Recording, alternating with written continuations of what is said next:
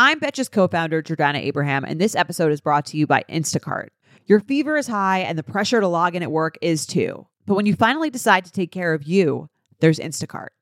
Just because that one perfect coworker of yours is attending all meetings, camera on, while she's sneezing, coughing, aching, doesn't mean you have to do the same. Take it from us, trying to stay on top of things will only get you further behind. Instead, get everything from tissues to tea to cough suppressants and comforting soups delivered through Instacart in as fast as 30 minutes. If anyone needs anything, they can just redirect their questions to that one perfect coworker of yours. Betches Media presents. A lot of them aren't even pretending to be in charge. Slow the testing down. Remove him from office. No justice, no peace. Cast a vote that will make you proud. The Betches Sup Podcast. Will you shut up, man? Listen. Hello, and welcome to the Betches Sup Podcast. I'm Amanda Duberman. I'm Elise Morales. I'm Brian Russell Smith. I'm Sammy Sage. And the Betches Sup Podcast is your daily rundown of all the craziest shit going on in the news, brought to you by your four funniest friends. Which is us. Happy Friday, guys. We're 11 days out. How's it feel? I'm completely numb to the situation. Yeah. It alternately feels like it's so close and like I'm like it's so far and I just want it to be happening now. I don't feel any sense of okay, if I believed that it would be over and done and decided and no more drama on November 4th, I'd be okay, I'd be excited. But because to me, there's no definitive endpoint of this, it could be November 4th. It could who knows how long we'll be just in a kind of purgatory for. So I'm not I'm not counting on the 11-day thing. I'm just all right, we're just going along and we'll see. And maybe we'll get our lives back in January or maybe we won't. We'll see. I know the electors count their votes on the 14th, I think, of December, right? Something like that. Yeah, somewhere around that. I don't feel comfortable at any time of it. Overall, I am an anxious person, and it's just being heightened. And even while I sleep, I'm I'm sweating because I dreamt about the debate last night. It's not fun. That's horrible. You have Trump derangement syndrome. I do. Well, it's also I can't deal. It's over now. But why do they have to go till 11 p.m.? That is fucking ridiculous. I need to go. I go to bed at 10 p.m. So I don't want to stay up again for another hour and try and decompress. I usually just go to bed, and I was just miserable. Democracy. Yeah, and I wake up at 6 sleeps. in a panic, no matter what. Never sleeps. Or democracy dies in darkness is, I guess, more appropriate. But yeah, I watched. Depending on your mood. I watched the first almost hour of Borat after the debate. And then I fell asleep. I couldn't make it to the Giuliani scene, but I finished this morning. So I'm excited to hear people's reactions to it. Oh, goodness. I don't know if I'm excited to watch, but it's on my list. And was I'll watch a bunch of cute Halloween movies over the weekend. But maybe I should. I'm I want to see it, but I just I don't want to see Rudy Giuliani behaving in a sexual manner. I just don't. Yeah. I don't need to see his horny face. I believe he's a creep without seeing that. Honestly, it was worth seeing. You should. Okay. Yeah. Okay. All right. That's good. That makes me not dread. It's not as. I don't want to set any expectations for everyone. Just it's a piece of Americana that must be seen. Okay, got it. That sounds great. That's a ringing endorsement. Yeah. So last night, of course, was the final debate of the 2020 presidential election. You guys, we've been doing this since June 2019 when they had 20 candidates and 2 nights of debates. Oh, so tired. So tired. I think that's why last night honestly felt like a breeze. It felt speedy because it's just been 90 commercial-free minutes as opposed to 2 nights of 2-hour debates with people I barely know. Oh my God. And they were all competing to speak Spanish and Aww. And Marianne Williamson was I'm a ghost. And we were oh my God. Yeah, I applauded last night when it ended. I was like, because I can't sit down while I watch them anymore for some reason. Like, so my boy Antonio was like laying on the couch with the dog, like chillaxing. And I'm just like standing up. I'm like, oh, he's lying. And then it ended. And I'm just like, I like clapped. I was just like, it was very cathartic. Are we getting a debate TikTok for last night? Oh, maybe soon. That was the last time we're going to have to watch Donald Trump debate, whether he wins or loses. Because if he wins, even if he becomes a dictator, then he still won't debate again. So That's true. We're not going to have to watch him debate again. That was the last I didn't know how you were going to get around the fact that he could win and then steal every subsequent election, but that's exactly it. We just won't. Why would he debate? So we at least know that we will not have to watch him debate anyone ever again. It could have been the last presidential debate ever. Right. That's really finding the silver linings here, guys. In any event, it was Donald Trump's final debate. So his last chance to persuade the public that he's better than Joe Biden in any way. As of yesterday, I think 50 million people have already voted. Trump seemed to understand that he couldn't be like an actual infant. It seems like maybe he graduated to like toddler or pre-K. What are our general impressions? Was it a good debate, both objectively and just relatively to the other debates? Sammy, what do you think? Well, to answer that question, you'd have to define good debate, but I don't know the answer to that question. But is there such thing as a good debate? I don't know. I think that like everyone is giving the president a lot of credit because he didn't like literally dive at Biden and like physically attack him in a rabid fashion. Like, I don't think we should be giving brownie points just because he wasn't as crazy or crazier than last time, which is the bar that we measure him by. Like, as long as he's not as crazy as he's ever been, we tend to give him credit. And I don't want to give him credit because he said a host of insane things last night. And the whole thing, he lied. I believe Daniel Dale, the fact checker from CNN, said that he lied more than in the first debate. So like, no, he was not better than in the first debate. How do you talk less but lie more? He was equally terrible. And it's like, I'm so sick of watching this infant exist in front of me. Like, I just want him to go away. Yeah, I would actually personally say that I preferred the other debate because at least it actually represented what we're looking at. Like, what was the Jake Tapper quote? Like a shit show inside of a train wreck, inside of a dumpster fire. Like, that's what we actually are dealing with. And so I honestly would rather see that play out than see the shit show inside of a dumpster fire, inside of a train wreck, put on a suit and wobble around on stage for a while and pretend to be a normal man. Well, that's why it was so frustrating for me, is because he was trying to say every time he was speaking, he was trying to say things that were fact, that were actual lies. Like, he was just lying the entire time. He's lying about this like laptop story, which like thankfully with this story is so convoluted that it's not like attainable like to understand. Like, I follow politics and I still don't understand what the argument that they're trying to make with these like laptops and stuff.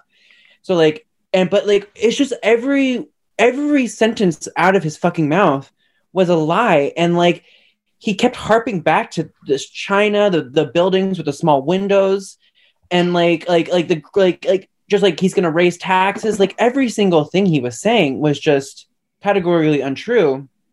And then it was just them being like, that's not, and then it was being Biden like, well, that's not true. This is what's actually happening. And then Trump, and then he would say something that was real, and then Trump would say it wasn't true. So it was like a he said the entire time.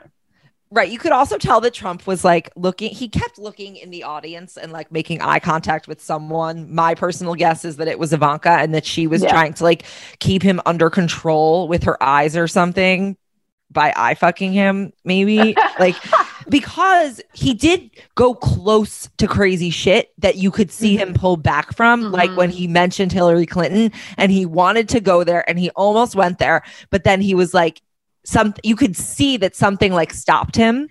And I mean, the stuff about Joe Biden not being from Scranton and the filthy countries and the least racist, like he just least racist. I'm the least racist person in the room. His entire family is in the room.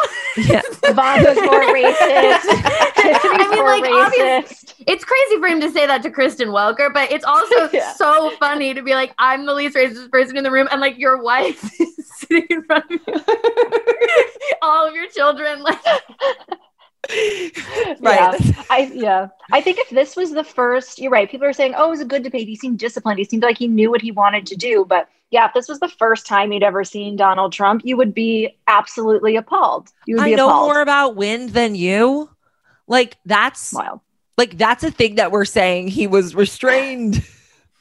Right, and he doesn't care about the dead birds. He doesn't care. He does not care about the dead birds. I think a lot about the people whose job it is to pick up the dead birds. The birds hate the windmills. Which I'm sure they do, but you know what? Why is he dying on this hill? Why is he dying on this hill? With the birds on the hill. Forget the windmill, man. Like, Jesus, move on. Also, this bizarre like race to the bottom about fracking and like Donald Trump trying to catch Joe Biden in like he's like the people in Pennsylvania. Like he like has such a simplistic way of thinking that he thinks like almost, I think that he thinks that Joe Biden commenting on certain things would be like playing a game of Operation, like with like against progressives. Like if he gets too close to certain issues, he thinks that that's going to like screw Joe Biden up and like make him lose. But like, I just don't think that anything sticks to Joe Biden in the same way because like he's been he was the vice president. Like people like he's very clear who he is. And he like the shady politician thing doesn't stick to him because he's not really shady. Yeah. And I think that was one of his best moments was when he's like, this guy is confused. He doesn't know who he's running against. My name is Joe Biden. Like I beat all those other guys. And it was like, and that pretty much just shut down that line of attack from Trump. I also thought that was really effective, Brian, when he made a point to say, I notably do not believe those things. And I beat all the people that do. Because I am different. The left is always being really mean to me because they're mad at me all the time and tweeting at me because I don't believe. Go on TikTok. They're all settling for Biden. What are you talking about? Exactly. Like you live on Twitter, dude. You know what the people are saying. Right. Like we love AOC +3. We're meh for Joe Biden. Yeah, but we're voting for him. I actually love Joe Biden. Yeah, I'm actually very fond of Joe Biden. But the other thing is that like because Joe Biden was known like as kind of this like gaffe machine, like he'd always make the grave mistake of saying what he really thinks, and like that is what people think of Joe Biden. Like so all of this like affability and this like he's kind of like oops he just says stupid things sometimes, like that is now all working for him. Because people aren't going to turn around and be like, "Oh, that's slick talker Joe Biden." Like, yes. They the Trump campaign and the Republicans and the right wing media all lowered the expectations for Joe Biden as well. Like they all said he had dementia, he was sleepy, he was tired, he was old.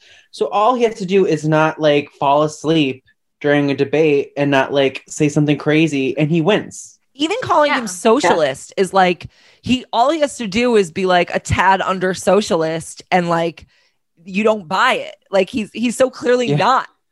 Yeah, he didn't even really, and this is also not something he controlled, but like Biden didn't even really stammer that much last night, which I just feel like means he's like feeling good. He knows he's got it. It's going to be fine.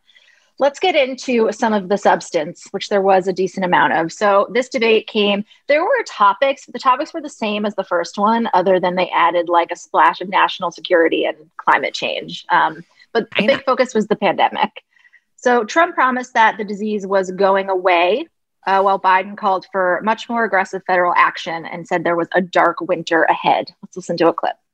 President Trump, your reaction? I say over soon. I say we're learning to live with it. We have no choice. We can't lock ourselves up in a basement like Joe does. He has the ability to lock himself up. I don't know. He's obviously made a lot of money someplace. but he has this thing about living in a basement. People can't do that. By the way, I, as the president, couldn't do that. I'd love to put myself in the basement or in a beautiful room in the White House and go away for a year and a half until it disappears. I can't do that. And Kirsten, every meeting I had, and I'd meet a lot of families, including Gold Star families and military families, every meeting I had, and I had to meet them. I had to. It would be horrible to have canceled everything. I said, this is dangerous. And you catch it. And, I caught it. I learned a lot. Great doctors, great hospitals. And now I recovered. 99.9% of young people recover. 99% of people recover. We have to recover. We can't close up our nation. We have to open our school, and we can't close up our nation, or you're not going to have a nation. That's my favorite when he keeps saying, we won't have a country. Like our borders are just going to dissolve or will be occupied because of what's going to happen to the country. I like the line, he's got this thing about being in the basement. I don't know. Was my favorite. He's got a lot of money. So he's going in the basement. And it's like, how does that compute? He's like, I can't go in the basement or a beautiful room in the White House. It's like, you almost... He does that all the time. Yeah. His whole job consists of like sitting in his room and tweeting. Like he literally went down. Bunker. He went to the bunker. Right. And also, forgot about that. Wow. Yeah, it's just why did he do that whole thing where he's like, you got money from somewhere. Like he keeps trying to reference this whatever New York Post Rudy Giuliani thing with the laptop that's going on, but he never actually explains it. So no one knows what the hell he's talking about. He always is like, you're the big man. And it's like, no one knows. Yeah, I'm like, what are you talking about? He's like Also trying to make stick. it seem like he's trying to like equate it to Hillary Clinton's email somehow.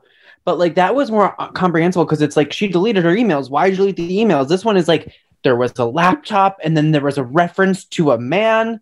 And it's like, I don't the Moscow follow mayor's wife. Yeah. And we're like, what? Who? Here's the thing. He's also combining all of the scandals that he's made up, that he and the Russians or the Kremlin have made up together. So he confuses them, I think, in his own head. But the other key thing is that like literally every single thing he says about Joe Biden is projection. Yeah. Like, if all these scandals, like you're the big man, you're getting money from shady places, like you're talking about yourself. Those are all sentences that describe what he does. 100%. He's the boyfriend who's cheating on you and then accuses you of cheating all the time. Like that's his whole thing. Yeah. It's also just funny to see him kind of insecure. Like he's supposed to be the rich president, but he's almost like conceding that. He's almost like, all right, big guy, you got the cash. So it's like, you're supposed to be a billionaire. Yeah. Right. You claim. Right. Also, when he's such a baby, like when he's like, he's going to cut Social Security. Like, no, you're going to cut Social Security. Like when he's like pointing at him across like this frame. And it's just like, you are a toddler in this suit and like 70-something-year-old man's body. And when he was doing that, he was like, Joe Biden's a socialist and he wants to cut Medicare and Medicaid and Social Security. And it's like, those are all social programs, you fool. Like, yeah. And then he bragged about the Trillion Trees program. Yeah. The Green New Deal is going to cost $100 trillion. It's like, that is a made up number. No, yeah, he made up absolutely everything. Elise, I feel like you captured it perfectly in that tweet last night that was like, Joe Biden talked about the American people and us, and Trump just was a victim the whole time. And Joe Biden has lost 2 children and a wife. He's had like incredible tragedies. And yet you never hear him say, poor me. I have never heard Joe Biden respond to any criticism. Maybe a little bit when he first started running and he started getting like introduced to the new wave of online scrutiny. He was a little like, but what, me? I'm Joe Biden. But I haven't seen that from him for a while.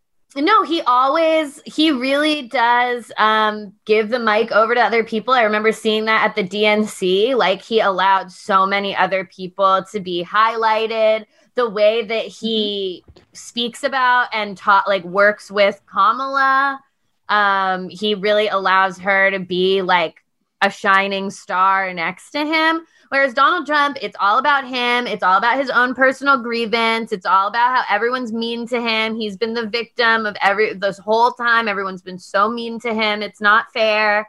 Life's not fair. Da da da. I mean, he's just completely self-centered in every way. He even made fun of Joe Biden. He was like, that's typical politician stuff, when Joe Biden was like looking to camera to be like, your families are hurting. And he has so little empathy that he couldn't see that. He couldn't see why someone would do that for any reason other than politics. Yeah. I mean, Joe Biden is like, he's like a mensch. Like, he's a good guy. And I actually remember like something that actually kind of like changed my perspective on Joe Biden was like around the primaries when everyone was kind of talking about how like Joe Biden had like captured the black vote and like why weren't the other candidates able to do that. And I read a post by someone on social media, and they were basically saying how like the reason like black people know Joe Biden is because they watched him like be the vice president, be like second to a black man for 8 years, and always showed him deference and respected him, and they worked hand in hand. And like they would know if Joe Biden was like not able to like defer to a black man, and that earns him respect in that community, rightfully so. And I think that that's just who Joe Biden is as a person. Like I don't think that he sees it as like, you need to respect me because I'm white, like genuine. Yeah, he doesn't have anything personally at stake in being wrong. You can tell when he does, he gets really animated, but most of the time he does. He's like, sure, yeah, what you said, that sounds, what do I know? And it's not a personal attack on it, whereas Trump sees everything as a personal attack. Hey, American Fever Dream listeners, I'm here to tell you that there is no reason to panic the next time you are searching for the perfect gift. Now you can use gift mode on Etsy. Gift mode on Etsy is here to take the stress out of gifting so you can find the perfect item for anyone on any occasion. Now it's easier to find gifts made by independent sellers for all of the people in your life, like the pickleballers, I know plenty of those, the jazz fan, the artist, the pasta lover, whatever niche interest they have, you can find an incredible gift on Etsy. From 90s nostalgia and mixology to reality TV and gaming, there is something for everyone. There is so much pressure around gifting. I usually have a hard time thinking of gift ideas specifically for my dad, but my dad loves flying, he loves airplanes, he loves aviation, and he never gets sick of a cute little gift that has a reference to that. And the inventory for that on Etsy is incredible. I hope my dad lives for 200 years because I can get him a birthday present related to aviation or planes from Etsy for every single one of them, if not hundreds and hundreds of years more. There really is that much. A gifting moment is always around the corner, but whether it's a birthday, an anniversary, a holiday, or even just a day to say thank you, Gift Mode on Etsy has you covered. Need to find the perfect gift? Don't panic. Try Gift Mode on Etsy now. Rebag is a luxury resale marketplace. They have a curated collection of investment-worthy bags, watches, and fine jewelry. Each piece is carefully vetted and verified by experts. You can buy and sell finds from the world's top brands, including Hermes, Chanel, and Cartier. Head to Rebag.com to get 10% off your first purchase with code REBAG10. That's Rebag.com to get 10% off your first purchase with code REBAG10. Another topic that animated discussion a lot was immigration. This came in sort of the broader context of, all of the just hideous things that have happened in this administration. And days after we learned from a big report that more than 500 migrant children were separated from their parents by the Trump administration and have not been reunited. They could not locate the parents that they sent back. This president insists that these minors, whether they're separated or not, are well taken care of, as are all of the people in detention. Let's listen to a clip. These 500 plus kids came with parents. They separated them at the border to make it a disincentive to come to begin with. And guess what? They cannot, it's not coyotes didn't bring them over. Their parents were with them. They got separated from their parents. Kristen, they did it. We changed the policy. Parents were ripped, their kids were ripped from their arms and separated. And now they cannot find over 500 of sets of those parents, and those kids are alone. Nowhere to go. Nowhere to go. It's criminal. It's criminal. They are so well taken care of. They're in facilities that were so clean. But some of them haven't been reunited. But just ask one question. Who built the cages? I'd love you to ask him that. Who built the cages?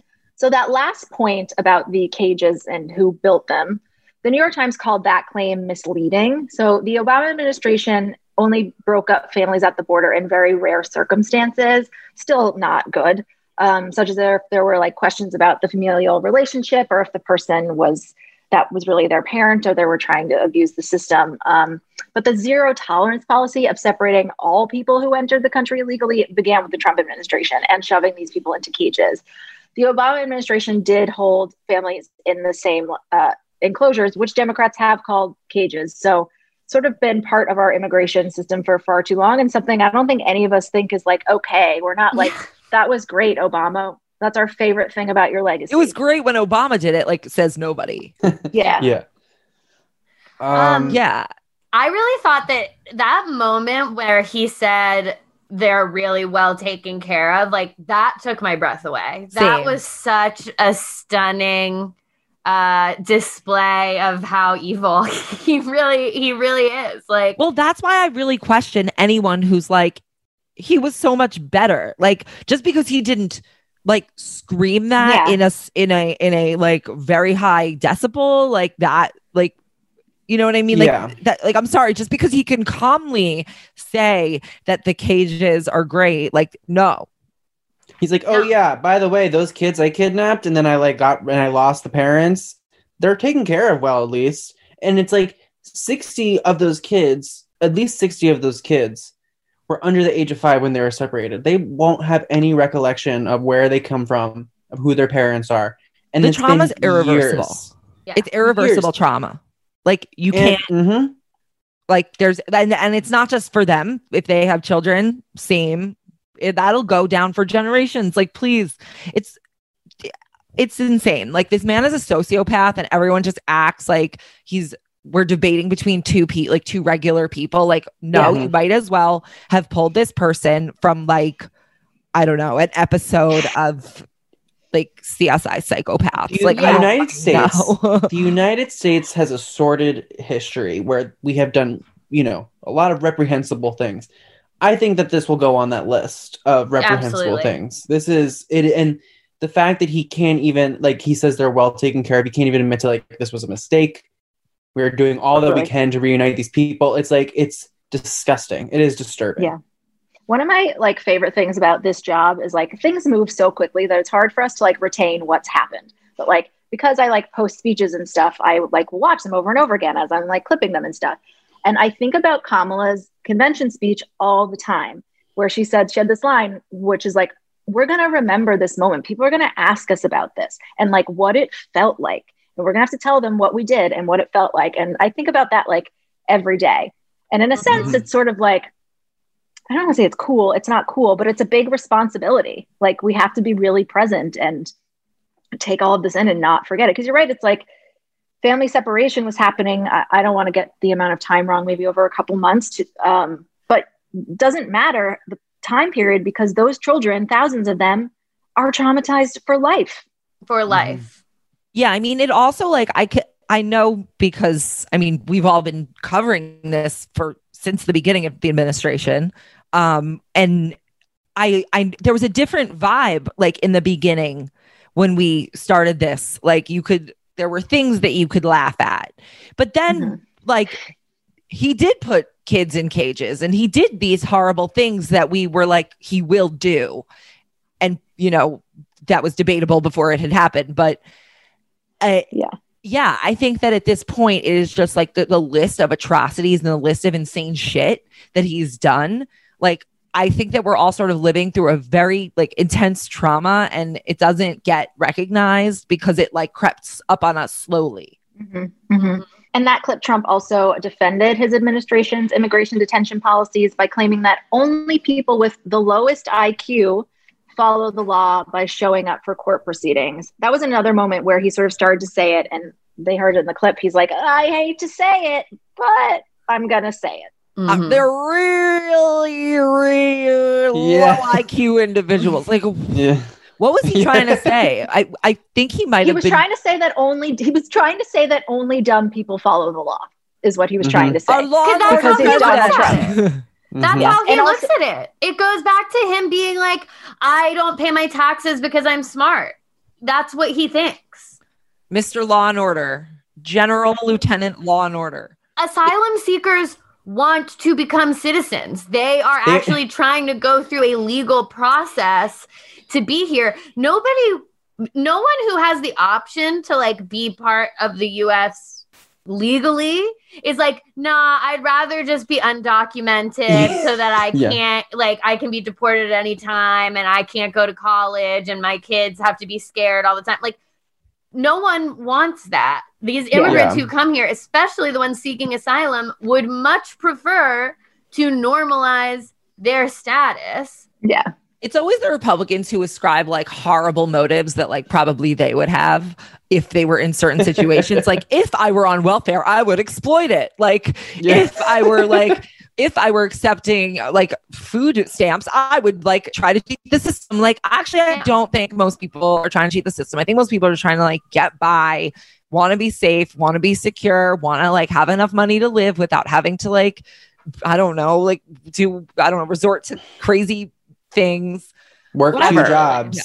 Well, that was the other thing is like that was another, I think, really good moment for Joe Biden in the debate was when they started talking about raising the minimum wage. And Trump is just like explicitly like, no, I don't want to raise the minimum wage to $15 an hour. And it's like, that's really the closing line you want to end this campaign on, when every American knows, who, especially the ones who work minimum wage jobs, know that they are not comfortable, know that they are reliant upon these government subsidies. And it's like, so it's like, this is your appeal to these voters. Like, this is how you're going to get these, like, and then he was like, oh, sometimes it works. It's like, that was just such a ridiculous moment. Yeah, nobody, it's like, of course the cost of living varies, but nobody in Nebraska is going to be like, I don't need $15 an hour. That's too much. I'm fine. Well, it's like, oh, I was going to vote for Joe Biden, but then he said he was going to give me a raise. So now I'm voting for Donald Trump. It's like, what? My favorite meme of the moment is the TikToks of people being like lower middle class, blue collar white workers when they hear Joe Biden's going to tax people who make over $400K and they like lose their mind. It's like, what are you doing? I mean, this is nothing new. Those kind of voters voting against their interest is nothing new, but I guess it is continually surprising that they aren't like, no, I just don't want taxes. I also don't care about all the hate and everything. And another big topic last night was race in America. So during this segment, Biden primarily highlighted how Trump has exacerbated racial tensions, and Biden acknowledged systemic racism. There were a few memorable moments here. Let's listen. Continue on the issue of race. Mr. President, you've described the Black Lives Matter movement as a symbol of hate. You've shared a video of a man chanting white power to millions of your supporters. You've said that black professional athletes exercising their First Amendment rights should be fired. What do you say to Americans who say that kind of language from a president is contributing to a climate of hate and racial strife? Well, you have to understand, the first time I ever heard of Black Lives Matter, they were chanting pigs in a blanket, talking about police. Pigs, talking about our police. Pigs in a blanket, fry them like bacon. I said, that's a horrible thing. And they were marching down the street. And that was my first glimpse of Black Lives Matter. I thought it was a terrible thing. As far as my relationships with all people, I think I have great relationships with all people. I am the least racist person in this room. What do you say to Americans who are concerned by that rhetoric? I don't know. I don't know what to say. I got criminal justice reform done and prison reform and opportunity zones. I took care of black colleges and universities. I don't know what to say. They can say anything. I mean, they can say anything. It makes me sad because I am the least racist person. I can't even see the audience because it's so dark. But I don't care who's in the audience. I'm the least racist person in this room. Okay. Vice President Biden, let me ask you very quickly, and then I have a follow-up question for you. Abraham Lincoln here is one of the most racist presidents we've had in modern history.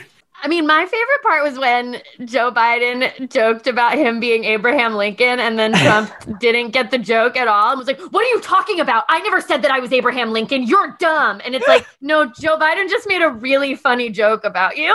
And when he said that joke, what else he said in it, he was like, he's really racist. He's a racist person. He's a terrible person. He's like, he called me Abraham Lincoln. He's like not even addressing the fact that he was called racist. He was like, I take offense with the Abe Lincoln, sir.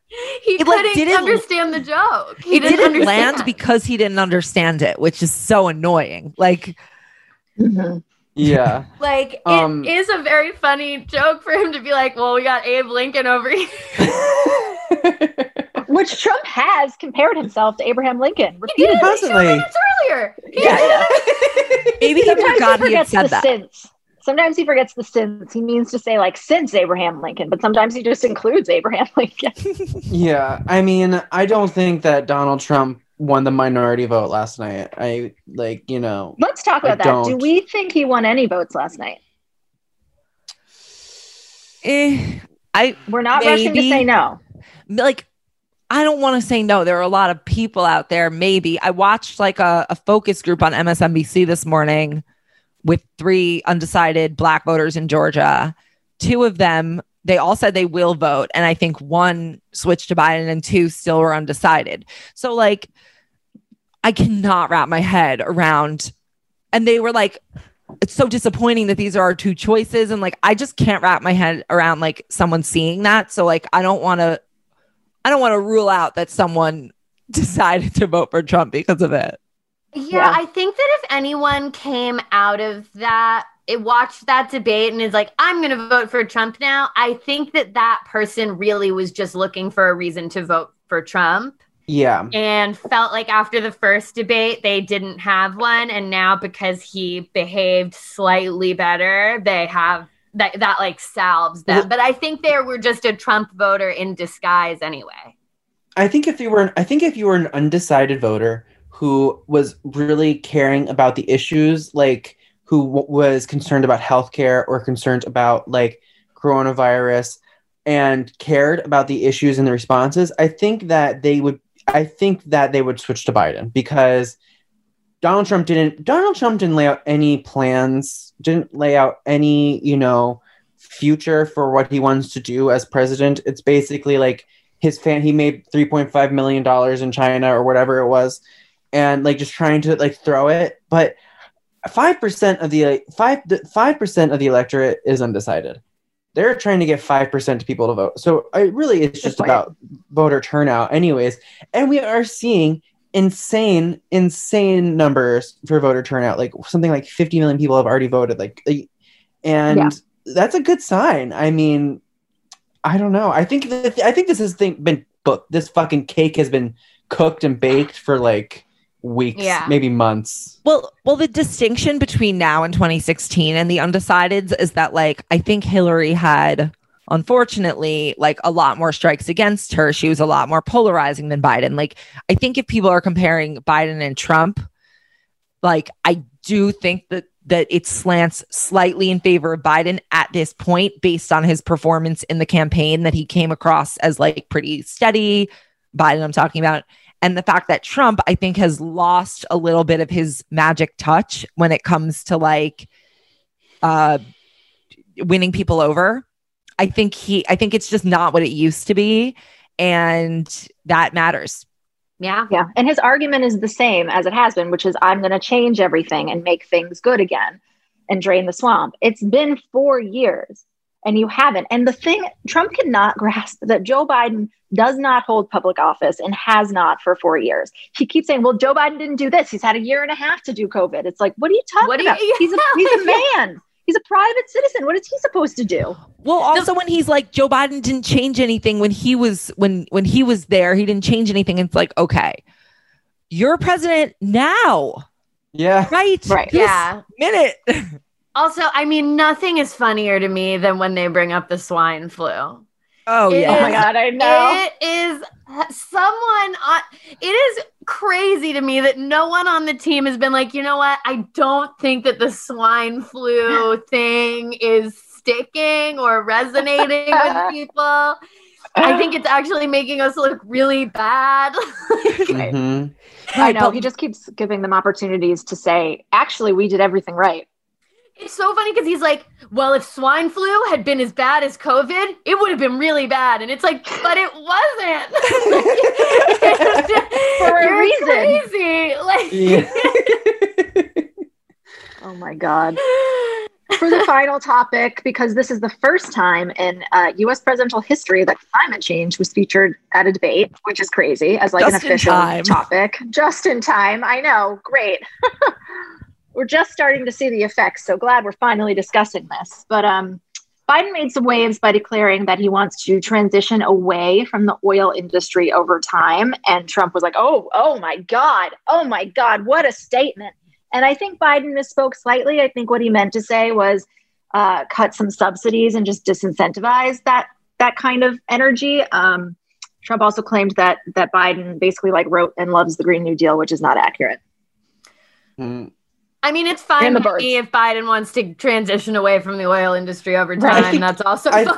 So. Well, he explained it well with the way he did the fracking, like how like you scale it back, but you figure out a way to capture the emissions that are being released. And it's like, and when you hear that, I'm like, that makes sense. You know what I mean? And yeah, this is another thing. It's like polling shows that Americans want to move away from our dependence upon oil and natural gas. We want clean air. Like no one is fighting. Like people want to breathe. Like it's such a crazy like. Oh, he doesn't want black smoke to be burned into the atmosphere and rip the ozone layer. Wow, that's radical. It's crazy.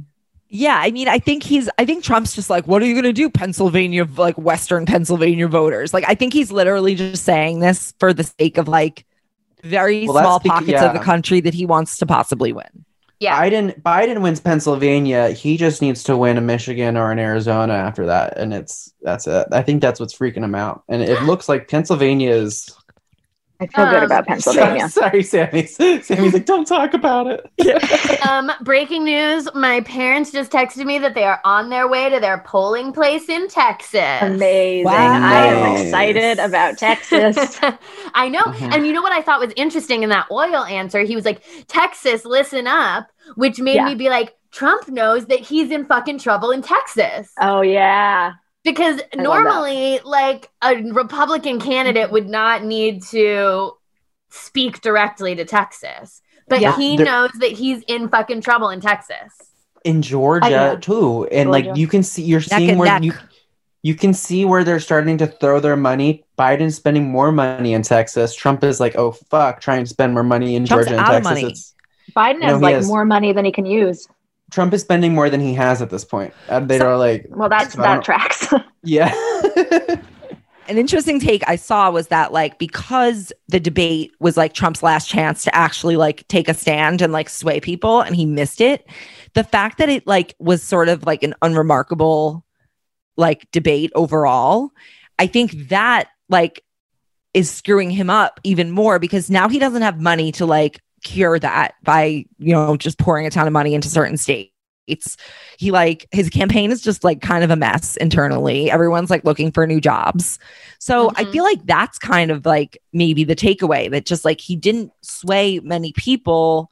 Maybe he swayed a few, but like overall there was no narrative really in his favor. Yeah, there weren't a lot of moments. I can see them putting on an ad and them also having money to distribute those ads at this point. I also noticed a real difference in like their ability to actually be political about it, because like you said, Trump kept being like, Texas, Pennsylvania, look at me. Biden would look at the camera and name half a dozen cities in Pennsylvania that I'd never heard of because he's been campaigning for like his whole life. He knows the cities in Texas that this actually impacts. So we'll wrap it up there. Yeah, and we have 11 days, and who knows what's going to happen between now and then. So, but I am very heartened that so many people have voted, because, of course, 11 days, like anything could happen. You never know. Something could happen, but people are voting, and you can't change your vote. So that's good. Reach out to people in your life. Make sure they're voting. Make sure they've got a plan. Yes, and stick around. Stick around till the end of this episode, where I interview Congresswoman Terry Sewell from Alabama about voting, about women's rights, about meeting the Obamas before they even knew each other. It was so fun. She was so delightful to have on, and is like one of my favorite congresswomen. So stick around for that chat. Hey there, overwhelmed foodies. Are you drowning in a sea of meal kit options, feeling like you're in a bad dating game where every contestant looks the same, with the same fish picture? Fear not, because amidst the chaos, there's one shining star worth your culinary affection. Home Chef is not just another fish in the meal kit sea. They're the gourmet catch that you've been dreaming of. Home Chef provides fresh ingredients and chef-designed recipes conveniently delivered to your doorstep to simplify your cooking experience. Whether you prefer classic meal kits with pre-portioned ingredients and easy instructions, speedy recipes ready in less than 30 minutes, oven-ready kits with pre-chopped ingredients, or quick microwave meals that assemble in minutes, Home Chef has you and the entire family covered for delicious meals without the hassle. Home Chef has over 30 options a week, and they serve a variety of dietary needs, so you don't have to worry about what to make ahead of time. Not only is it convenient, but it is economical too. Home Chef customers save an average of $86 per month on groceries. So for a limited time, Home Chef is offering our listeners 18 free meals plus free shipping on your first box and free dessert for life at homechef.com/feverdream. That's homechef.com/feverdream for 18 free meals and free dessert for life. homechef.com/feverdream. You must be an active subscriber to receive free dessert. Hello and welcome back to the Betches Sup podcast. I'm Amanda Dubrin and I am back today with Representative Terri Sewell. Congressman Sewell represents Alabama's 7th District in the House of Representatives, where she has served since 2011. Thank you so much for joining us, Congresswoman. Thank you so much. It's great to be a part of your podcast. Thank you. How are you feeling today, this Friday before we're about 10 days out? Go, right? I know. No, I'm actually very excited. Having watched the debate last night, I thought that Joe Biden really was speaking directly to the American people. Love the fact that he made sure that everyone knows that he will be a president for all Americans, whether you voted for him or not. I think that that's so important. I think that, we need a president that's going to unite us and not further divide us like this administration has done from day one. Yeah. I mean, we know that 50 million Americans have already voted. So a lot of people have their minds made up. But were you happy with sort of the closing message that Biden presented last night? I thought that it was the perfect closing argument. It's about restoring integrity. It's about restoring decency back into the White House. It's about repairing our relationships abroad.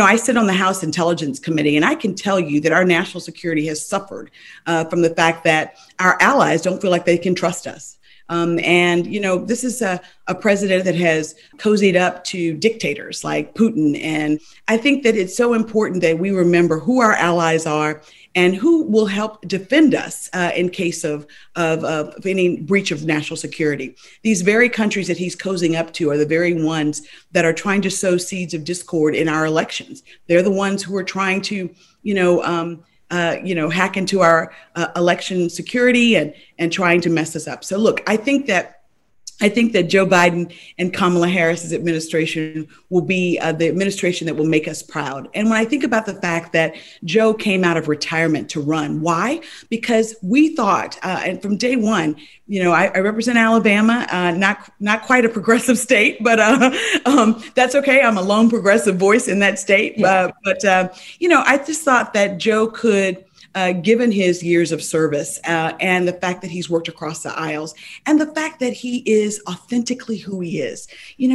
Joe makes no mistakes about the fact that that he may slip up. There may be a gap. But the reality is that I think all of us know his heart, and we know that he will put America first and he will really restore the soul of this nation. Yeah. And I believe you are pretty longtime friends with both of the Obamas. Has it been fun to see them out stumping again?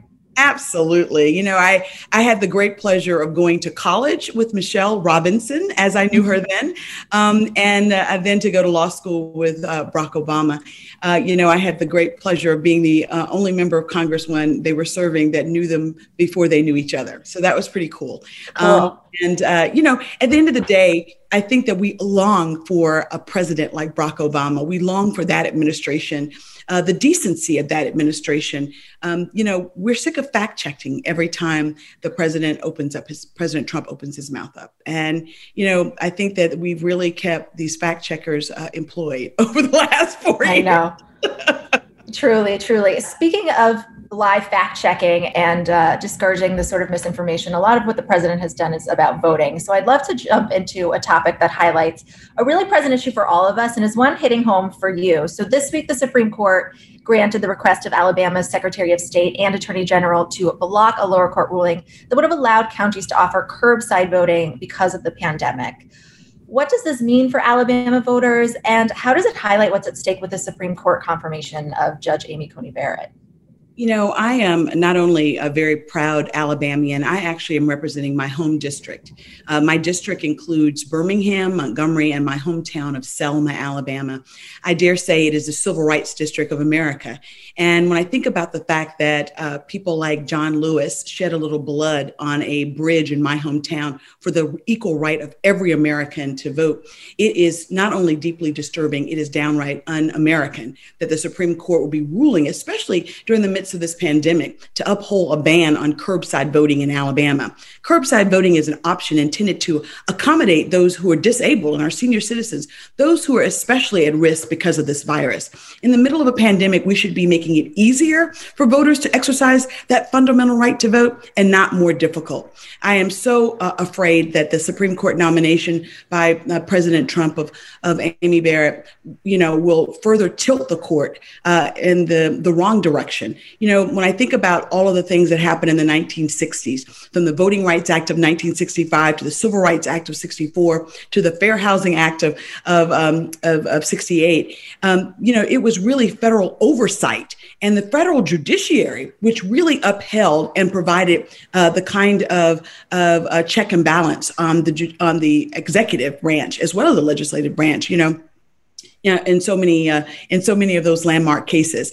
And when I think about the fact that it was a young Republican judge, a judge that was nominated by Eisenhower, Frank Johnson in Alabama, in Montgomery, Alabama, that had the courage to do what the law needed him to do, and that was to provide an injunction so that those marchers could march safely from Selma to Montgomery with federal troopers by their sides. We're going backwards and not forwards. Unfortunately, I believe old battles have become new again. Just stressing the importance of what's at stake in this election. Our democracy is at stake and on the ballot for the 2020 election. No person should be sitting on the sidelines. Voting rights is fundamental to all of us. Our voice is our vote, and none of us should let our voices be silenced in this election. And looking forward on how we can maybe address this in the future, as you mentioned, it's odd to hear people like Judge Barrett refer to voting rights as policy questions or racial issues as policy questions when you've seen the court protect them and take those steps in the past. Since the Supreme Court gutted key parts of the Voting Rights Act in 2013, which obviously has a lot of rich history from your district, you've sponsored legislation to restore it numerous times, over and over again. I would just imagine it's like on your to-do list every year. It's like, all right, we got to do this again. Can you remind our listeners, what happens after you and your colleagues in the House pass that? And how would a Biden presidency and a Democratic Senate impact future attempts? Yes. Since the Shelby versus Holder decision in 2013, which found unconstitutional Section 4 of the Voting Rights Act, which was the formula to determine which states have had a history of voter discrimination and thus should have any changes in their laws pre-cleared by the Justice Department. That Section 5 is the enforceability. So the enforceability is there, but Section 4 is gone. So what the Supreme Court did is they challenged Congress to come up with a modern day formula by which to determine which states have had a history of voter discrimination. So my bill that I have been working on for the last 6 years and introducing, as you said, in the last 3 Congresses. Finally, in 2018, the American people put a check on the Trump administration by electing a House Democratic majority. Yay! Yeah. And finally, H.R. 4, we named it H.R. 4 because we're restoring Section 4 of the Voting Rights Act. H.R. 4 passed the House of Representatives December 6th.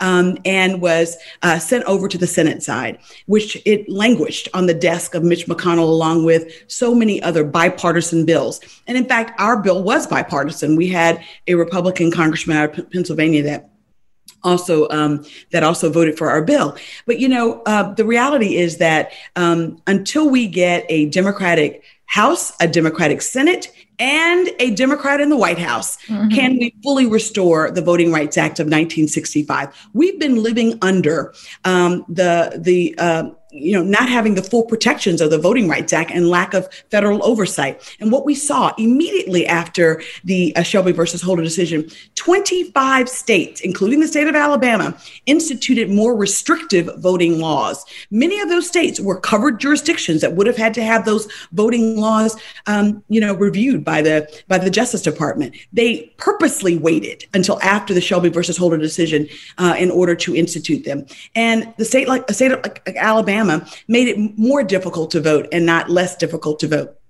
It used to be that you could have 15 forms of ID to vote in Alabama. My dad, in his latter years, had a massive stroke and couldn't drive or walk, and he was wheelchair bound. But he used to vote with a validly issued federal ID called a Social Security card. Everybody has them, widely available, but they didn't have a photo on it. But, clearly people need to be able to identify who they are in order to vote. But we're making decisions. State legislatures are making decisions as to who will have an easier time voting by choosing what kinds of ID can be shown. Some states have, like Alabama, you can show your fishing license or gun license or gun permit license, but you can't show an ID from a state university. Those are the kinds of things that are really just incredulous. And the fact that the Supreme Court in the middle of this pandemic is not seeing that some of those restrictions should be relaxed in the midst of this pandemic. No one's saying that one shouldn't have to, prove who they are in order to vote. But we are saying that we should be making it easier to vote. Therefore, we should have more polling stations, not less. These long lines that we're seeing in early voting, that's a form of modern day voter suppression. We no longer have to count how many marbles are in a jar, but we do still have modern day forms of voter suppression that's alive and well that need to be checked. I know that a Biden-Harris administration will take within its first 100 days the restoration of the Voting Rights Act, and I look forward to being there to help them pass it. Yes, totally. As you mentioned, you're a bright blue light and a pretty red state. In fact, you were the first African-American woman to have been elected to Congress from Alabama when you did assume office.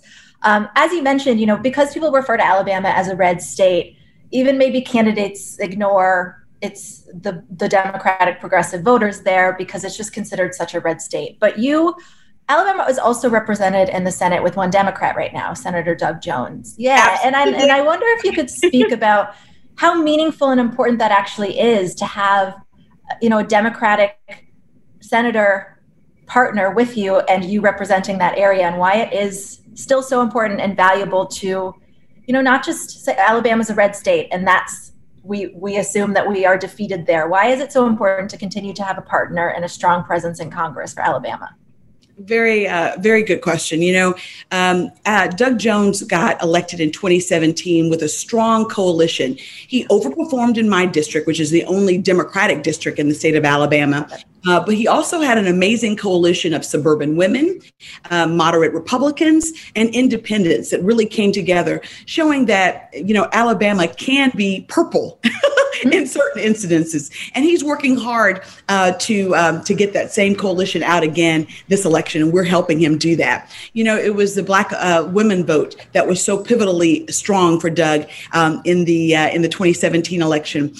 Doug has been an amazing partner with me. Prior to that, I had a bit of trouble trying to get my Republican colleagues on the Senate side to take up some of my bills, like the Voting Rights Restoration Act and other bills that were so critically important. But Doug came in, and in 2.5 years, he rolled up his sleeve. He's passed 21 bills. He's been an original co-sponsor on the voting rights bill, my bill. He's also helped me to secure additional funding for HBCUs, more money for rural Alabama, really rural America, for wastewater and sewer treatment, which is so critically important.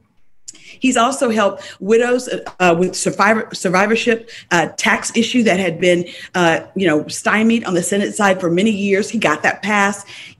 Doug has proven that he is about one Alabama. He's putting people of Alabama first, which is what you would want your elected officer, elected officials to be able to do. So he's earned the right to come back. I really think that it's going to be really important that we understand that our vote does matter, even in ruby red states like Alabama, that we can turn the tide. And if we can turn a red state like Alabama blue statewide, we can do it again. Yeah, absolutely. I mean, it's so important to consider when I'm sure people think, well, I live in Alabama and Alabama always goes this way for president, but their votes can so move the needle on these things you're talking about that have a cascade effect in the rooms where it happened. It's so important. Absolutely. And when I think about my constituents, the number one issue in the state of Alabama is expanding Medicaid and healthcare. That's what we're talking about on the stump. When I'm out and about, socially distanced, wearing my mask, and talking to my constituents, they're saying to me, it's states like Alabama, those 14 states that didn't expand Medicaid, where we're seeing rural hospitals closing, where we're seeing so many working families lose their healthcare in the middle of this pandemic. And we see this administration going to court to take away people's health care. And that's one reason why they're rushing through Judge Barrett's nomination, is because they know on November 10th, the Supreme Court will take up the Affordable Care Act and its constitutionality. So much is at stake in this election. No one should be on the sidelines in this election. I hope that they will go to the polls and vote for Democrats up and down the ballot. Me too. Which reminds me, last night, Trump did say, even though during the end of the hearing, some Senate Republicans were saying, no, ACA is fine. I think Trump said during the debate, I do hope that the Supreme Court overturns it. So that's where we are with that. And they have not come up after 61 votes in Congress to uphold or to take away the Affordable Care Act. The Republicans in the last 12 years still have not come up with a replacement. The reality is that healthcare should be a right in this amazing country we live in, not a privilege for the few. It should be a right for everyone to have access to affordable health care. And that's what we should do to try to characterize, the need for affordable health care writ large as something that's anti-American is just wrong. I think that Biden has cleared up this misconception that he's going to try to take away people's health care. If you have your health care, you should keep your health care. But a public option would give those who are spending too much money on health care an opportunity to have subsidized health care. And it's a choice, and we deserve to have that choice.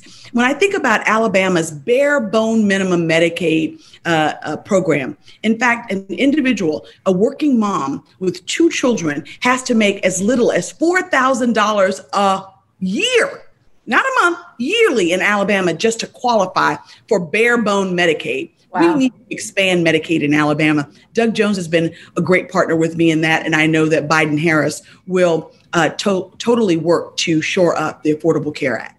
So this is a very big picture question, but I find, we're always in emergency mode with this president, and some of the issues that are so important to all of us aren't always the top issue of the day. But big picture, what is at stake for women in women's rights this election, and how do those stakes get higher for women of color?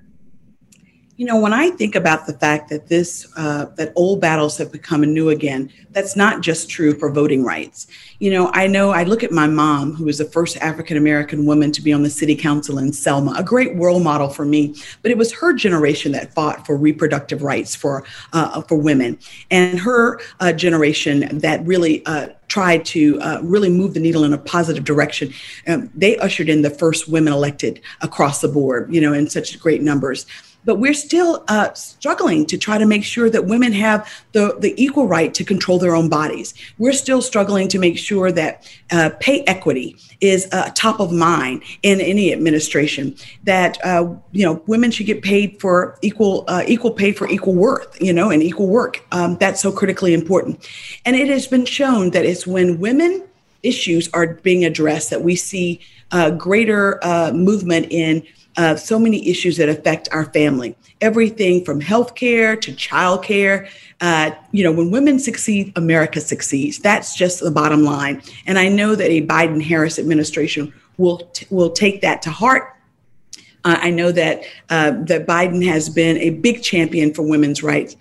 After all, he was the one who was a key sponsor for Violence Against Women's Act, which was such an important act that set up these domestic violence courts that really helped to protect women and our families against domestic violence. The same is true with Kamala Harris, who's not only an amazing stateswoman, but she's also my sorority sister, and I'm wearing pink in her honor, as a member of Alpha Kappa Alpha Sorority Incorporated. And as a proud alumni of HBCUs, I think think that so much is at stake for women, for people of color, and I believe that the Biden-Harris administration will really put our issues top of mind and move our issues. At the end of the day, our issues are American issues. They're issues that are of value for human rights and civil rights and women's rights and labor rights. These are American values that we're fighting for that are so critically important. And finally, as you mentioned, your mother was the first Black woman elected to the Selma City Council. You have a bunch of firsts in your biography. I think you've written books about Black women's political power and influence. It seems like public service and a sense of duty they've always played a big role in your life. We have a lot of listeners who are voting for the first time this year. So I was wondering if you could if your first experience voting was memorable in any way and how you felt at the time. Well, the first time that I actually was involved in a political campaign, I was the campaign manager for my mother's first council. You could kind of say that public service is in my blood. I think that people should realize that your vote matters. The fact that if you don't vote, that matters. I mean, it's your inaction that's actually allowing others to control your voice. In this representative government, your voice is your vote, and no one's voice should be silenced. When I think about a young John Lewis, and we renamed my bill H.R. 4, it's now the John Robert Lewis Voting Rights Act of 2020 in his honor. He was a young man, in college at the time. My mom's words, when my mom who's a librarian by vocation, as well as a PK, a preacher's kid, she's always good for a Bible verse and for a good book. But she says that you can bloom where you're planted. Bloom where you're planted. I say to all those first-time voters out there, you can make a difference right where you are. We as Americans make a pact in this democracy, and that pact is fortified by your vote. That is how we in this representative democracy actually make sure that our voices are heard. So don't think that you can't make a difference right where you are. Your vote matters in every election, federal, state, and local. And as John Lewis said, the vote is the most powerful, nonviolent tool in our democracy. Let's use it. Amazing. Thank you so much for your time, Congresswoman, and for your tireless efforts to protect voting rights for all of us. We really appreciate it. Until the end of democracy, I'm Amanda Duberman, and this is the Betches Sup Podcast. The Betches Sup Podcast is produced by Sean Kilby and Amanda Duberman. Our podcast managers are Mike Coscarelli and Sean Kilby. Social media by Amanda Duberman. Artwork by Brittany Levine. Be sure to follow us at Betches_Sup on Instagram, Twitter, and TikTok. And send your emails to sup@betches.com.